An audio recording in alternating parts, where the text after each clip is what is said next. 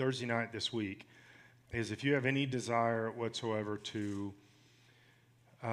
get involved politically, the easiest and best way to do that is become a delegate or a precinct leader, okay? We're going to have a training here Thursday night by a guy that's what he does. And if you have any desire, and you say, I don't know if I can do that, but it sounds interesting, just show up, and you don't have to make any commitment or anything. You can just not do it after that. But if you see that and you want to figure out what the commitment is, then they can walk you through that too. And basically, so Colorado, some people don't know this, but Colorado is a caucus state. And there's only 4 caucus states, I think, in the United States left today. And when you are a delegate in a caucus state, you have a lot of power, a lot more power than in states that are not caucus states, because the delegates are the ones who elect the person in a particular party, elect them to their primary. And so when I was elected, I went before, in the assembly, I went before all the delegates, and I'd been calling delegates, talking to them, interacting with them, getting to know them. And when I went to the assembly, I got about 70% of the vote. There were 2 other people running against me, but they didn't. You have to get at least 30% of the delegate votes in the assembly to be put on the ballot for the primary. Because I got 70%, the other 2 could not get on there, and so I was the only one running in the primary for the Republican Party. The delegates have a lot of power. They're the ones who do that. And so if you're at all interested in that, come Thursday night and you can explain the whole thing and how you do that and how you get elected. Here's the thing. If you have a desire at all to be a delegate, if you actually show up at the meeting, not Thursday night, but show up at the meeting when they're electing delegates, you'll be a delegate, almost guaranteed, and you'll be a precinct leader if you so desire, because people don't show up to this stuff. We're a caucus state, but people don't show up. And so very few people make a lot of big decisions. So that's Thursday night here at the church. A couple of things that I saw with this week, some interesting things. Germany, who's supposed to be a free country, kind of like a republic, kind of like us, kind of like a democracy. Germany has decided that the conservative party in Germany is causing too many problems and changing elections and things like that. So Germany is now trying to, well, they've already been talking about they're going to put it before like the same as their Congress and Senate. They're going to put it before their Congress and Senate that the conservative party should be nullified and they will disband the conservative party. That's how you get rid of opposing opinions, is you just do away with that whole party. And they're actually considering this or voting on this. So when I was in the Capitol this last session, they came to a point where the Democrats were breaking rules, doing all kinds of things, unconstitutional stuff, and they were stifling our vote. I've talked about that, our voice. Well, I've got almost 100,000 people in my district that I am their voice. And so I got up, and many of you have seen the speech that I gave, but I got up and talked about fascism. And one of the definitions, one of the 3 basic concepts of fascism is that you silence all opposing voices. That is fascism. You do not let other people speak. That's what Germany is doing, and it kind of has about an 80-year-ago feel to it, doesn't it? Right? Just do away with the other party. Another thing that happened this week, a federal judge stopped Biden's abortion pill expansion, put a stay on it. That means the abortion pill is responsible for the most abortions than any other procedure in the United States. The abortion pill does that. And President Biden was trying to expand that. So when I was in session this last session, I presented a bill that said that places like Planned Parenthood and stuff like that have to educate mothers that come in that want the abortion pill, educate them about the abortion pill reversal in case they change their mind. And many women change their mind after the first pill, because it hits them what they're doing. They're murdering their baby, and that hits them. And so they changed their mind. And I try to put a bill that says they are obligated to educate, because they lie to them and say, there's nothing you can do here. There's procedures you can do, and over 70% of the time the baby lives.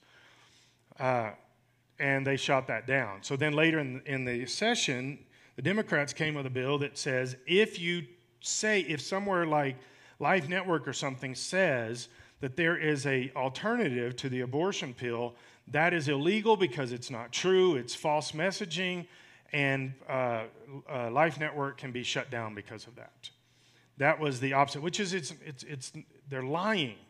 They're lying. There is an option. Well, Biden was trying to take this now to federal level because a lot of the states are doing away with abortion pills or making sure that the second part is known. So Biden tried to do this on a federal level and expand this, and a judge shut it down. The Supreme Court has already intimated that they will take this case and take it very quickly. When this goes to the Supreme Court, if the Supreme Court could theoretically do away with abortion pills at that moment. Definitely any kind of block or ban against it. If that happens, guys, that is a major, major blow to the abortion industry. And it is an industry. It's an industry for baby parts. It's some people think it's just mothers that don't want their babies. It is not. It is an industry to harvest parts from babies. And if this goes to the Supreme Court and gets the ban gets accepted, then this could be huge. So anytime you're thinking about it, pray about this.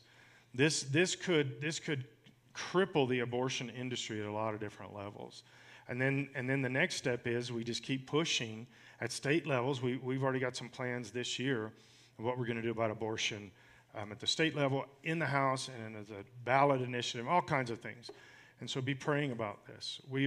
Doesn't seem like it sometimes because the media is so loud and obnoxious and liars that it doesn't seem like it. But guys, we're winning battles. We're winning major battles along the way. And so just continue to pray about this. The last one, because you guys are so excited about this. The last one this is information that came out this week. So when I said this a month ago, I did not know this, okay? But I told you this was happening. This is a me moment. Everybody acknowledges that I'm pretty smart about this stuff. The Biden administration is preparing. This comes from the Gateway Pundit. I think the Epoch Times had an article about this too. But the Biden administration is preparing to reinstate full COVID-19 lockdowns, beginning with masking mandates for TSA and airport employees reportedly as early as mid-September. TSA, they're going to start with TSA. Why? Because that's a big controlling thing. It's a government institution. That's the main reason. They can't just blanket this out because I believe that American society will say, no, not again. But they start with government employees that can't say not again. They don't have that, unless they quit. They can't do that. And so that's going to be as early as potentially a month from now, we're going to start seeing the lockdowns slowly coming. So, all right. One more reminder, I'm starting the book of Ezekiel this Wednesday night. We're not going to go line by line. We're going to kind of jump around through some stuff. So, all right, years ago, I'm going to give you just a few years background to kind of see what's going on here, and it'll kind of give you some context, okay? So, the day after I graduated high school, I left for boot camp in the Navy. A few months later, I came to a state college in the state of Texas, and I started taking classes. I didn't do real well. I got A's in all the athletic classes, and I failed all the rest. And so after that, God was really working me. I got saved during that time frame. I was really trying to figure out what God was saying to me. I'd been a Christian earlier in my life, but I'd really gotten away from God. I gave my heart back to the Lord at that time frame. During that, I really began to ask God, okay, God, what do you want me to do? I knew what he wanted me to do, but I was hoping maybe he had changed his mind. And so I came to the realization that God had not changed his mind. He had still called me to ministry and to do basically what I'm doing now. And so I transferred to Bible school. It's the school that eventually I finished my degree at. My kids went to, Lynn and I sit on the alumni board there. And during that time frame, I'm really wanting to serve God now. I still didn't take many classes. I don't think I passed any more classes. Maybe one more if it was athletic. But I didn't do good in the school side of it, but I really was beginning to really want to serve God, and I began to go to church. Lynn and I dated, then we didn't, and then we did. But I really was pursuing God. I transferred to this Bible school, which she had already started going in the semester before, which was part of the reason I struggled transferring to that school, because all my friends were saying, you're going to marry Linda, and then I'm going to follow her 4 hours away to that, or 3 hours away to the Bible school. There's no way. And I fought it, because it would look like I was following her. I wasn't following God. But I really was following God. In my defense, I really was. And, but a little bit following her too. So I get there, and I'm trying to serve God. I'm doing all this. The next summer rolls around, and there were some weird things that happened with the school. Some paperwork was done improperly and some things, and I lost my GI Bill. If you do something incorrect or illegal, and there were some people that were trying to steal my GI Bill at the school. And so I lose that. Well, that's a major, major part of the funding for my going to school. And so now I don't know for sure what to do. I'm going to get a job and work for a semester 2, go back to school, work for a semester 2, that kind of thing, right? The idea of getting all these kind of crazy loans, that wasn't near as popular back then, and I was never going to do that. I was never going to get so far in debt. And so I'm thinking, what am I going to do? Then I get a phone call from a pastor that's my mom's cousin, and he says, hey, you want to come be our youth pastor? And I said, no. And then he said, well, will you pray about it? And that is always the way God tricks me, traps me, is I began to pray about it. And so I really began to pray. Lynn and I were dating at this time. We're talking about it. We're praying about it. Really feel like this is what I'm supposed to do. So we got engaged real quick before I left. I want to make sure that was secure. I got engaged, and I head to the other side of Texas, and I become the youth pastor of this church. And then maybe 4 or 5 months later, Lynn and I get married, and she joins me there. And here's what happened. This is now where I'm going with this. Is now I'm the youth pastor of a church. I've only been saved at that time about a year. I'm the youth pastor of a church. Now, I knew a lot of the Bible. I'd grown up in church. I was a Christian when I was a kid. I knew a lot of the Bible. I knew stuff like that. But I had never had like a regular youth pastor. I had some youth leaders over the years, and they were great at what they did. But I didn't know. Now, all of a sudden, I'm a person on staff at a church, and people are calling me Pastor Scott and expecting things from me like wisdom and intelligence and stuff like that. And I am really lacking in all those areas. And so I mean, I was scared. I can't tell you. When I drove from East Texas to West Texas, it's about an 8-hour drive, and I jump in my Pinto and I head off. I had a lot of just God time. I didn't have a radio. It didn't have air conditioning, so I just windows down, talking to the Lord, and it would only go 65 miles an hour. After that, it'd start shaking so bad I couldn't see. So I'm in my Pinto for 8 hours, scared to death, saying, God, I'm going to be a pastor, a youth pastor. How do I do this? I don't know what I'm doing. I literally don't know what I'm doing. I know you, God, and I didn't realize at the time that's all I really needed to know. Amen. But I didn't know how to set up a youth service. I'd never done that. I'd seen some things, but I didn't know. I didn't take any youth ministry classes that I remember, and if I did, I failed them. It doesn't matter. So I didn't know what I was doing. And I get to this church, and more than I can verbalize, I'm scared to death. Monday morning rolls around, and I'm going to be a youth pastor.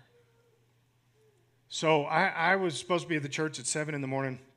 Pastor didn't get there until like 11 or 12, whenever he wanted to. And I'm being nice about that. I got there 7 in the morning. I was the only one there for a long time. Now, this is a fairly large church. and they were building a brand new building. They were in the process of building this. And I did not realize until later, in fact, until actually after we left the church, I didn't know that the pastor didn't want a youth pastor. He wanted a janitor. I mean, he didn't want anything. The board said, you have to hire a youth pastor. And so he fired the janitor and hired me, and I took over the janitor duties. And also building, and I was sheetrocking, doing all kinds, which I'd never done any of that either. But so I'm doing all this other stuff, and so I would get there early in the morning, 7 o'clock in the morning. And I did two things, and to this day, I still do one very strongly and one mostly. But the two things were this. I knew I didn't know anything, and I'd read in James, I'm going to read it for you here in a little bit, that I could have wisdom if I asked for it. And so I began to pray, God, I don't know what I'm doing. I need your wisdom. I literally don't know what I'm doing. I don't know how to have a youth service. I don't know how to talk to people about you. I don't know how to do any of this stuff. I don't know how to put a message together for teenagers. I didn't know anything. So every day for the first hour, 7 to 8 o'clock, I would just get on my face before God and begin to pray, God, I need you. I need your Spirit. I need to be filled with the Spirit. I would pray in the Spirit for a long time, just pray in the Spirit. I would ask for wisdom constantly. God, give me wisdom. Give me wisdom beyond my 20 years. I was 20 years old. Give me wisdom. Help me understand. And God gave me a bunch of things in the process. He gave me excitement. He gave me a burden for teenagers. It's gone away now, though. I have no burden for teenagers. And then the second hour, I couldn't play the piano at that time. I could play around, but not really. In a second hour, I began to pray, God, teach me how to play the piano. And things, now I didn't know you could go get books that help you do that. I was so stupid about stuff. So I would just sit down and I would play and I would sound things out and listen and do things and then just sit there for an hour and just pray, worship, and play. And I would pick a song with like 2 chords and I would just play that and just sing and just enjoy God's presence. And I don't really remember like stuff changing, but eventually it changed and I played the piano. And those were the 2 things I did. And to this very day, I still do the very first one. All the time. Every day, God, I need your wisdom. I don't want to try to do this by myself. I've done that at different phases and stretches of ministry over the last 33 years. I've veered off into doing this Scott's way. And it is never good. And I pray, God, give me wisdom when I'm talking to people. I was 20 years old and people were coming and saying, Pastor Scott, can we counsel with you? I'm like, I don't think it's a good idea, but okay. The only thing I got is probably going to ruin your life, but let's do this. And so the whole time they were talking to me, I would just sit and pray. God, I don't know what to tell them. I don't know. Married couples asking me for marriage advice. Lynn and I weren't married yet. I had never been married my whole 20 years. And praying, God, I need your wisdom. I need understanding. What do I do? And then while I'm sitting there, God would show me. Now, I didn't understand it as much back then. Now I immediately recognize when the Holy Spirit's speaking to me. I immediately recognize when God is leading me and God is showing me things, giving me understanding, wisdom. But it's been 33 years of practicing and learning how the Holy Spirit operates and how he speaks to me personally. But at that time, I would just think, this is a good idea.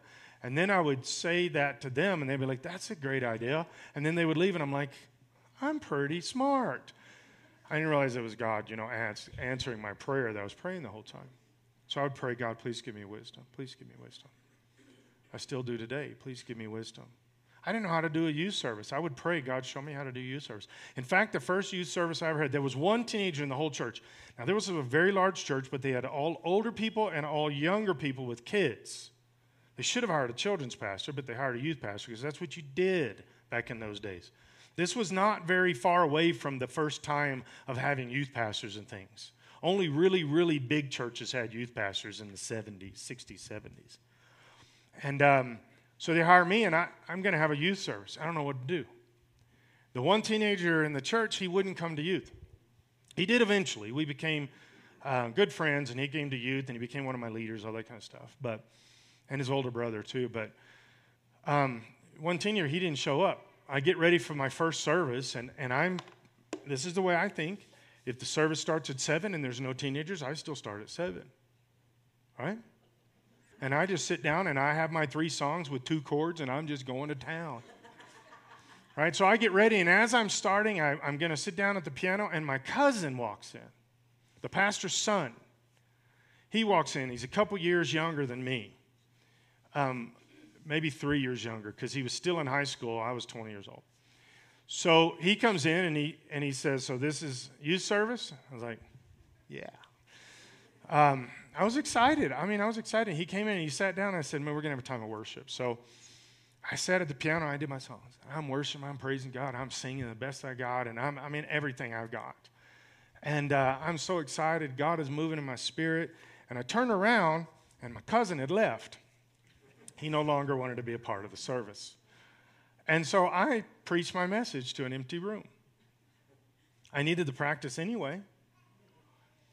And I did that for 3 or 4 weeks, and finally the one teenager shows up. 11 months later, we left the church. I went to be youth pastor of another church. It was a lot of problems. The pastor really, like I said, he didn't want a youth pastor, and there was so many problems, all this kind of stuff. Finally, God released me. I was begging God, please don't make me do this, and because it was bad. And I finally went to another church. When we left there was about 30 kids in the youth group, 11 months. And it was just because kids were getting saved. It wasn't from the kids in church. There weren't any. Well, we just started going out and telling people, going to school events, witnessing to kids. Back in those days, I could go to the school. I'd take pizzas and stuff and go to the school. When you show up with 4 or 5 pizzas, all teenagers will talk to you. And let God do something. To this day, guys, God, I need your wisdom. If you come in and you're counseling with me, I'm praying the whole time. Lord, help me speak what you want. I've got a lot more wisdom, I've got a lot more understanding, but I don't want to assume that what I've been thinking about this situation is what God is thinking. So I still pray constantly, God, show me what to say, show me what to do. And I really believe from the core of my existence that if you will ask God for wisdom, he will give it to you, and it doesn't matter what setting. You can be working on computers. You can be a teacher. You can be a nurse. You can be working in a restaurant. And if you will ask the Lord to give you wisdom, you will have wisdom that other people don't have. You have understanding that other people don't have. You have knowledge that other people don't have. And it doesn't matter what your workplace is, what the home life is, or whatever. You need wisdom in every area of your life. And God says he'll give it to you. And he will. I can promise you that. He will give you wisdom, and it will surprise you sometimes how you know something that you didn't know earlier. It's a supernatural thing. James chapter 1, verse 5. If you need wisdom, ask our generous God, and he will give it to you. He will not rebuke you for asking. This was a mentality back in those days, and the closest I can come to today's religious thought process is a very old school Catholic mentality. That the priest knows everything and that the bishops and all them know everything, but you don't really know everything. You're not supposed to know stuff. The priest will tell you. That was the same kind of thing in the Pharisees and Sadducees. They will tell you what you're supposed to know. You don't need to know it yourself. Okay? That's always been a trap that Satan uses to blind Christians. You're supposed to get in the Word of God, and that's why he says he will not rebuke you for asking. I can't imagine that God will be upset because we ask him for wisdom. But that was their context. Verse 6, but when you ask him, be sure that your faith is in God alone. Because this is so important, and this is where we miss it in the church today. Make sure your faith is in God alone. Do not waver, for a person with divided loyalty is as unsettled as a wave of the sea that is blown and tossed by the wind. What this is if you are completely going after God and you're submitting yourself to God and you're surrendering yourself to God, when you ask him for wisdom, he will give wisdom from himself to you. But if you're not pursuing him, in other words, your reasons are wrong, it's not about God, it's not about him being glorified, it's somehow about you being important or you being wealthy or something else, God will not give you that wisdom. He will give you wisdom when you are with him in this. And your loyalty is with him. When you begin to divide that loyalty and all of a sudden it becomes something else.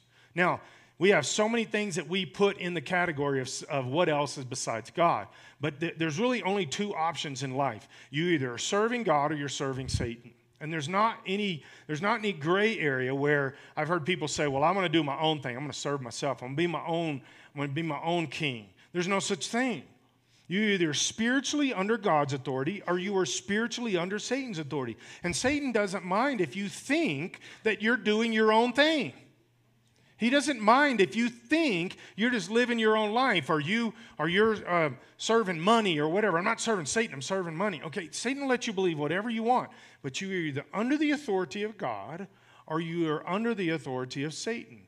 And if your loyalty is God, when you step underneath him, it's like a fountain. Say you got a fountain of blue water over here and a fountain of orange water over here. If you step under this fountain, you're going to be blue. You're not going to be orange. You're going to be blue. If you step under this fountain, you're going to be orange. If your loyalty is with God, then he will liberally give you wisdom that comes from him. But if your loyalty is somewhere else, you're going to be getting your wisdom and understanding from there. Okay, I'll unpack that a little bit more. Such people should not expect to receive anything from the Lord. If you're divided and you're not serving God and you're not putting yourself under his authority, then don't expect God to be giving you the stuff for your life. He gives you stuff for your life because you're under his authority. Now, I do know that the providential hand of God, I've seen it in my own life when I wasn't serving God. God will still chase after you and still take care of you and still do things.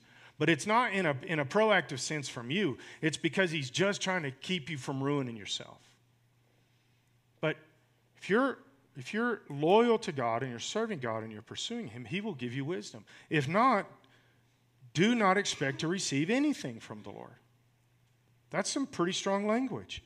Their loyalty, these people that are tossed around like the waves, their loyalty is divided between God and the world, and they are unstable in everything they do. Now, this is something that got me. This is one of the biggest revelations, I guess. I kind of was there, but I needed to take the last step.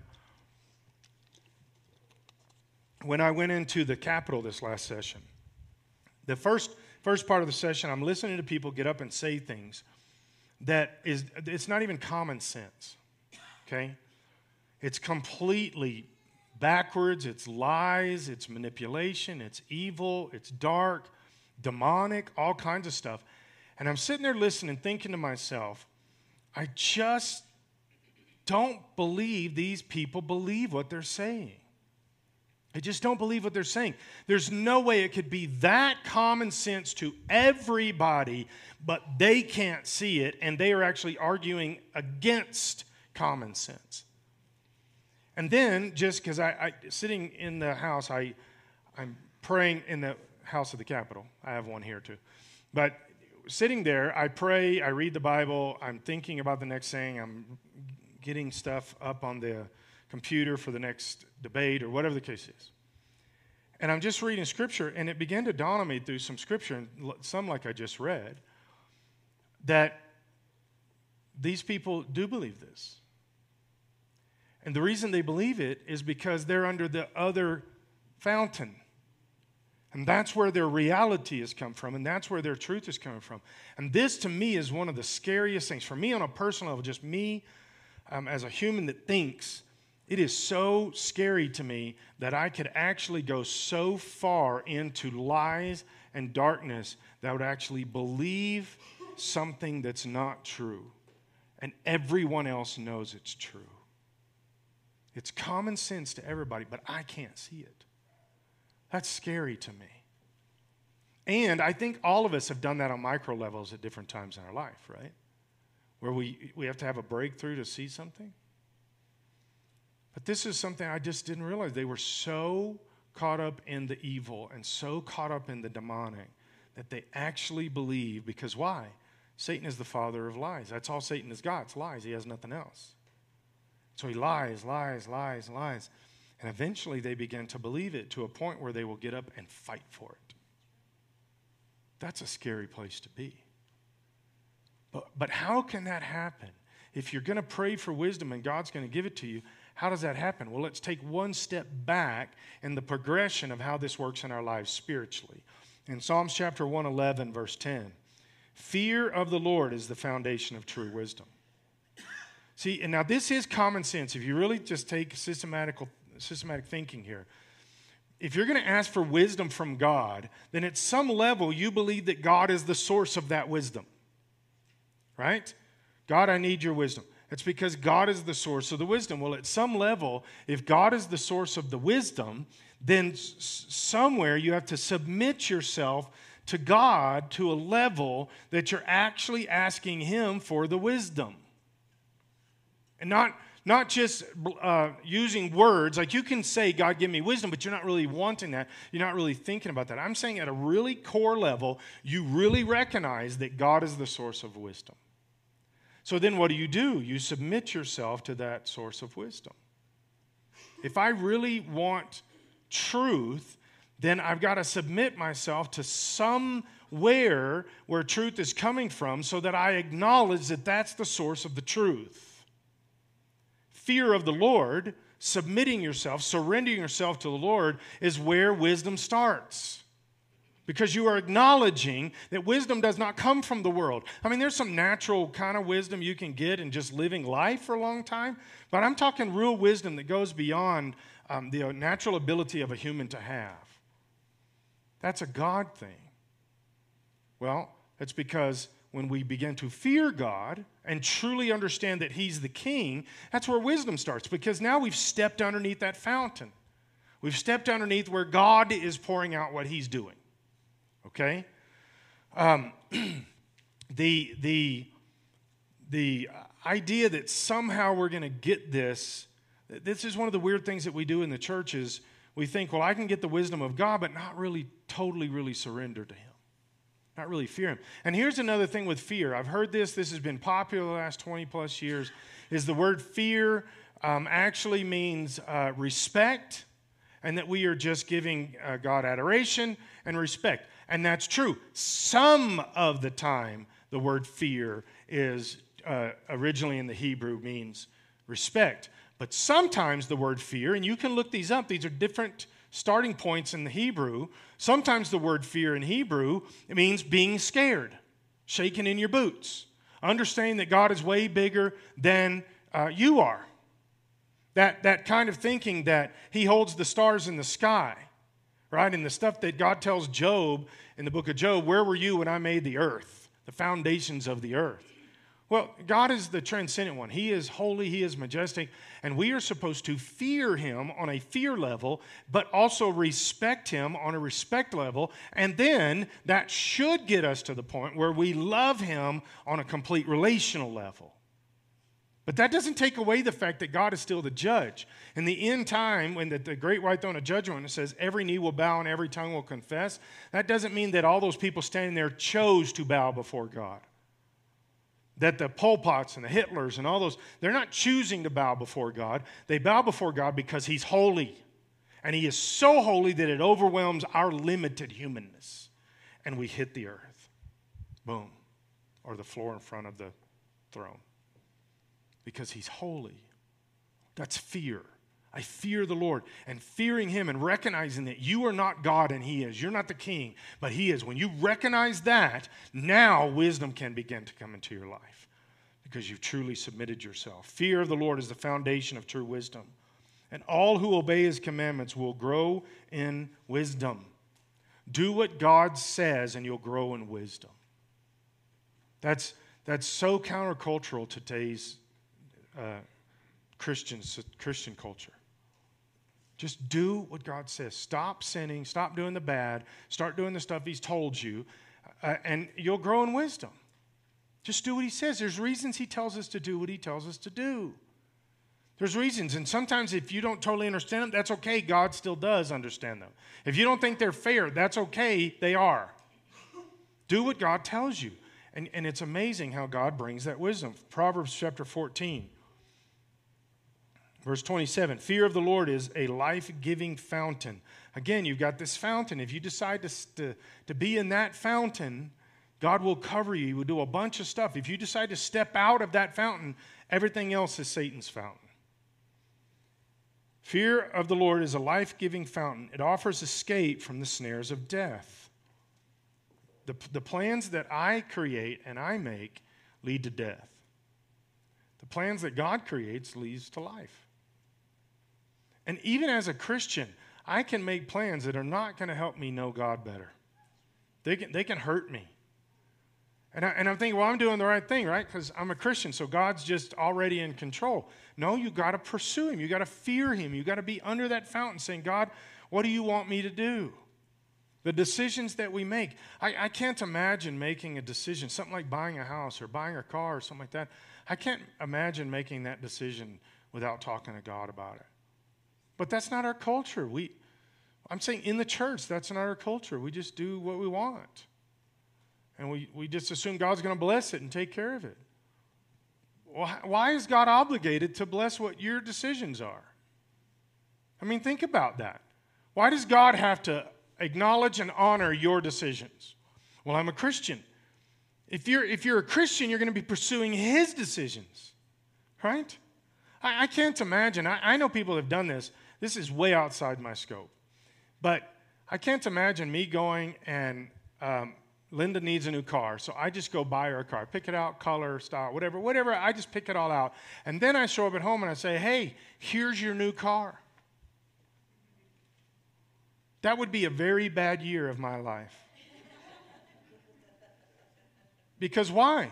She has things she likes in a car, like a color of it, and things like that. I can't imagine just showing up. But we even do worse than that with God. We make all kinds of major big decisions. Job changes, houses, all kinds of stuff.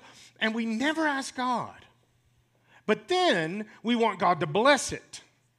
We want God to honor the decision we made and everything there go well.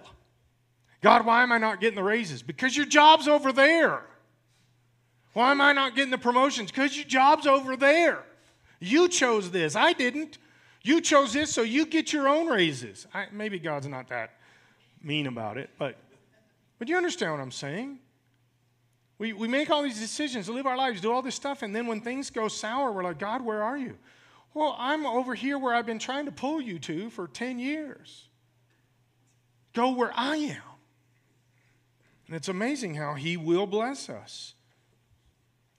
Proverbs 15, verse 33, fear of the Lord teaches wisdom. Humility precedes honor. This is another big one in specifically Western society. We like to be important. We like to be all that. And so we work toward it. We work toward being important. We want to be acknowledged, and we want to be people, we want power, all these different things. But if you're the one working toward those ends, and it's not God putting you there, then you may actually get what you desire, but it's not going to be God's plan for you. And that's a bad place to be. But if you'll just humble yourself before God and let Him do what He wants. At your workplace, just humble yourself. Work hard, humble yourself. Let God promote you. Let God do that stuff. Don't wiggle in there. Don't try to make it happen. I mean, you can, and it might work. In fact, oftentimes it could work. But let God do it according to His time. Let Him do what He wants. And it's amazing how God will honor you through your humility. God will honor you in ways you could never accomplish yourself. Never accomplish yourself. Humility precedes honor. Proverbs 8, verse 12. Now this whole chapter here in Proverbs, this couple of chapters, Solomon is speaking as wisdom in first person. So he is taking the voice of wisdom. And he's using it. So this is a verse out of that. I, wisdom, live together with good judgment. Wisdom and good judgment go hand in hand. You ever just seen, and I'm going to overstate this, so don't take it too far, but you ever just seen somebody that just every decision they make seems to be wrong? Bad? Well, maybe dig down a little bit deeper and see what their motivation is. Try to help them. Have you ever humbled yourself before God? Have you ever decided one time, Lord, help my judgment come from you? That's not how we think in today's society. Wisdom, live together with good judgment. I know where to discover knowledge and discernment. knowledge being more of a mental, rational thing, and discernment being the same concept, but from a spiritual point of view. How do I understand things and discern things? How do I just know things that other people don't seem to know? How do you just know, don't get involved with that business deal? Why? I don't know why, but I know I shouldn't. That's discernment. Anybody ever had something like that happen? Yeah.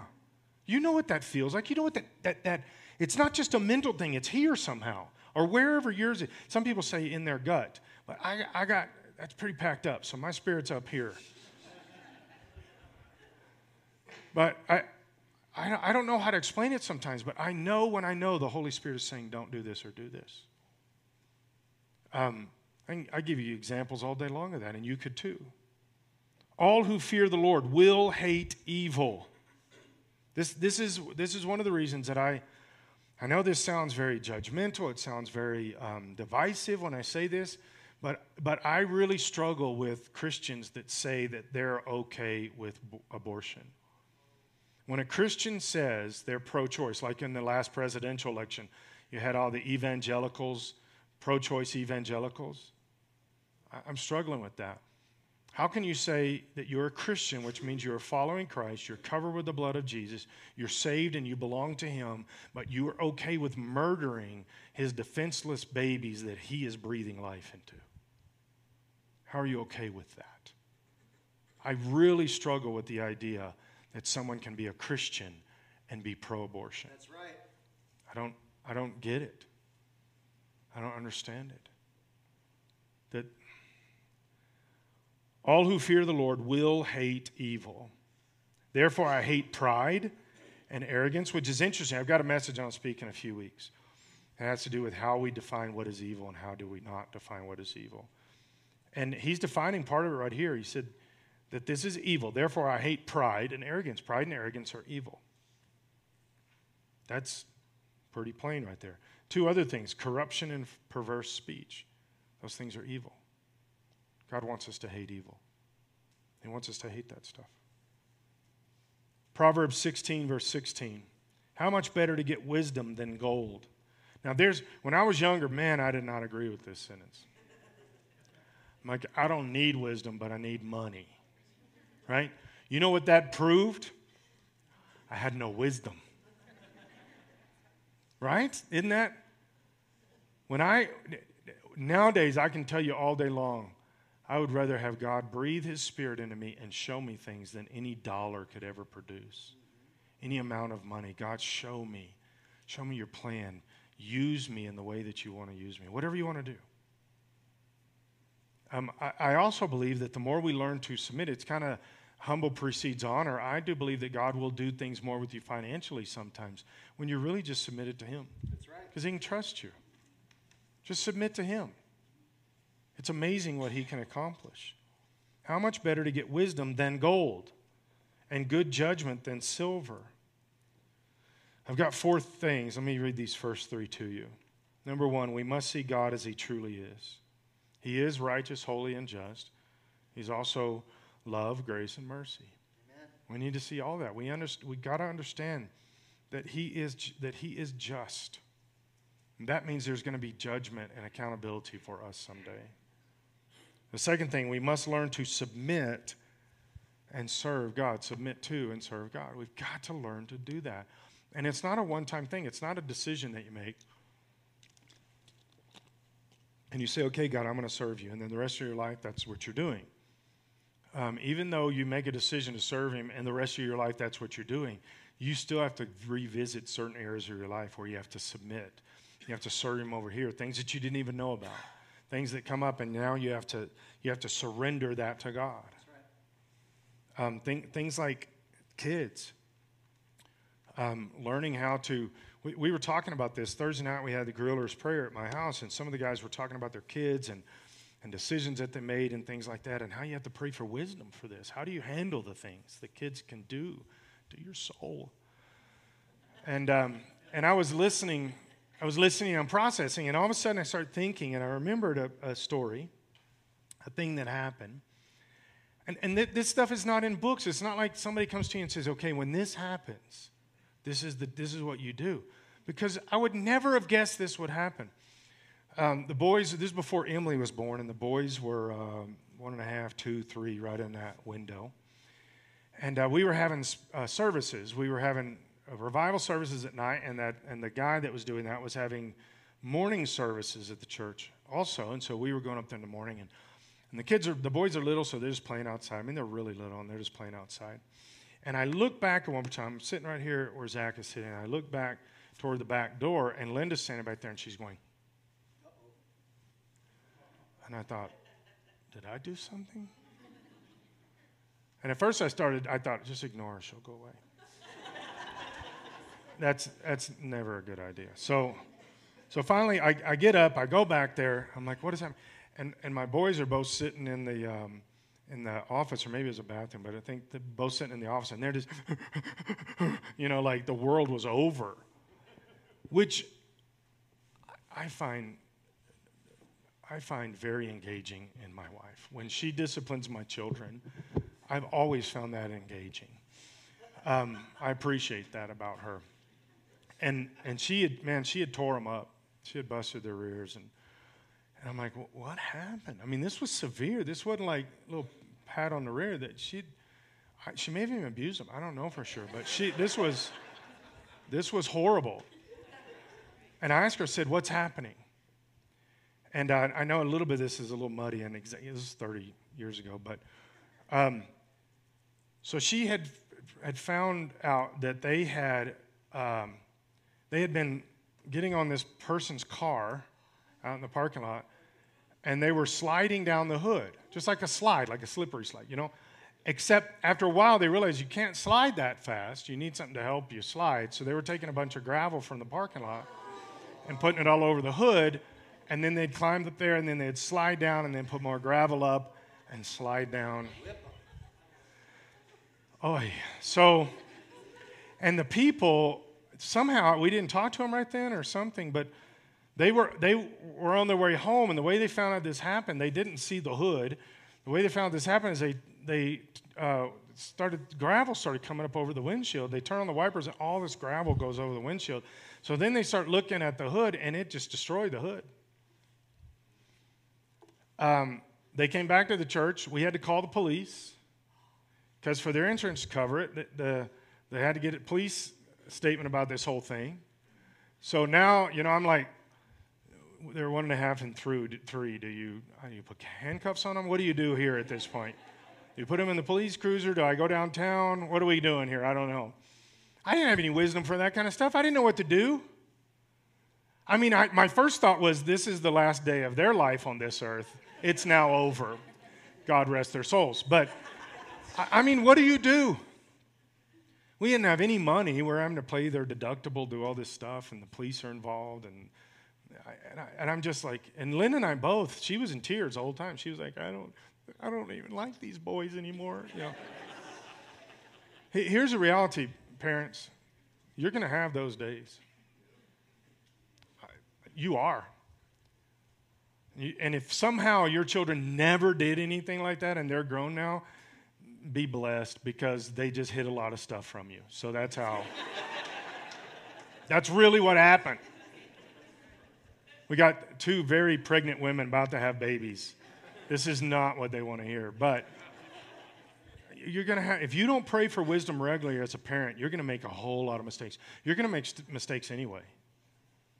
You're going to make a whole lot of them. If you try to run your own business without talking to God about it, you're going to ruin yourself in the process. Talk to God about this stuff. Get that wisdom. We must learn to submit and serve God. Number 3, wisdom begins with this submission. As we submit, as we surrender, as we fear the Lord, God will begin to flood wisdom into our existence. And you will understand life more than you should. Because the wisdom of God is the greatest thing. Amen. James chapter 3, verse 13. If you are wise and understand God's ways, prove it by living an honorable life. Doing good works with humility that comes from wisdom. This is common sense biblical stuff. Build your life on this stuff.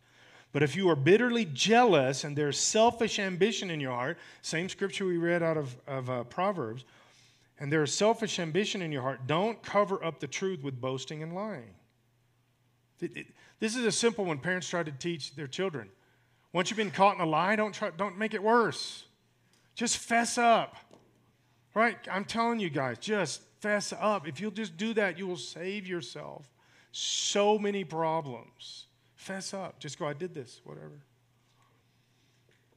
Such things are earthly, unspiritual, and demonic. For whenever there is jealousy and selfish ambition, there you will find disorder and evil of every kind. But the wisdom from above is first of all pure. It is also peace-loving, gentle at all times, and willing to yield to others. You see the progression from fearing God to loving others and having peace? It is full of mercy and the fruit of good deeds. It shows no favoritism and is always sincere. And those who are peacemakers will plant seeds of peace and reap a harvest of righteousness. The fourth point is that we begin to be who God created us to be when we fear the Lord. Why don't you stand with me?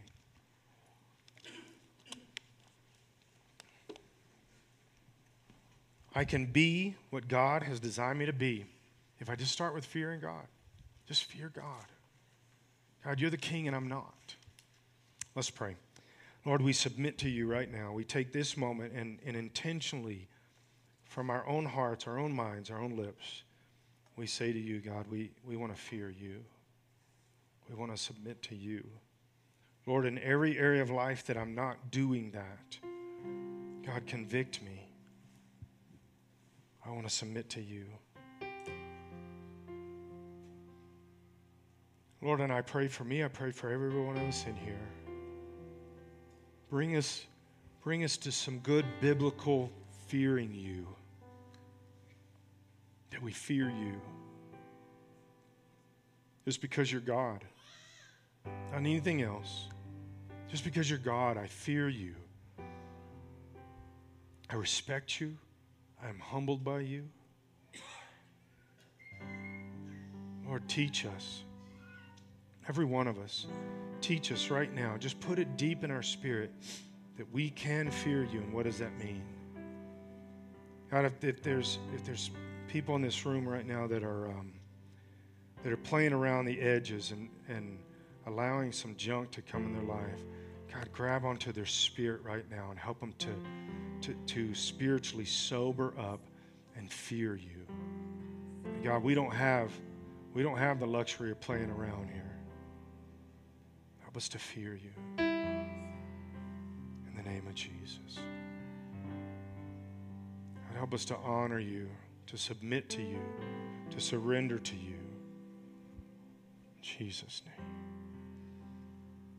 God, and I pray that every one of us in here will make seeking after you and your wisdom a daily prayer, a daily process, seeking your wisdom. In Jesus' name. Let me ask you, I'm going to pray with you about this, but let me ask you.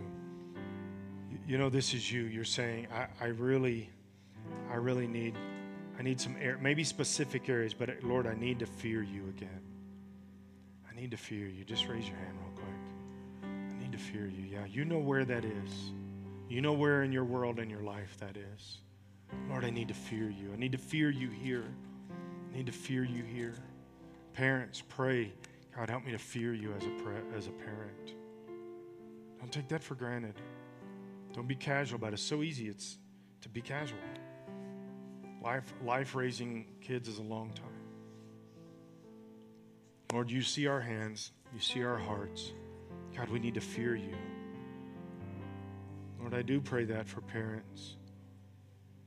Give us a fresh understanding of how important it is to raise our children in you, not in ourselves, not in just our own way and understanding. But Lord, let that knowledge, discernment, and understanding come from fear of you. Then when we make decisions about our children, it comes from seeking you. We make decisions about our life, our businesses, our workplaces, that it comes from you, that it comes from truly submitting and getting in that fountain that is you. Lord, give us wisdom. Every person in this room, give us wisdom. Give us wisdom. Lord, we are fighting some big fights in our country right now. We need some wisdom. We need some discernment. We need to fear you. Our country needs to fear you again. God, I don't know if that's possible anymore, but you know. God, I think from your perspective, it's always possible. So bring fear of the Lord back to our country. Bring it back into our families. Bring it back into our churches. That we fear you. Because you are the sovereign God above everything. You're the King. You're the ruler, the Redeemer, the Savior, Jesus. We submit to you. In Jesus' name we pray. Amen. Before noon tomorrow, God's going to give you an opportunity to tell somebody that he loves them. It's not really that hard to tell somebody Jesus loves you, or to tell somebody, hey, Jesus has really got a plan for your life. It's not as difficult as we make it. So do the best you can. God will honor that in your life. It's a guarantee. So shake somebody's hand. Tell them you're glad that they're here.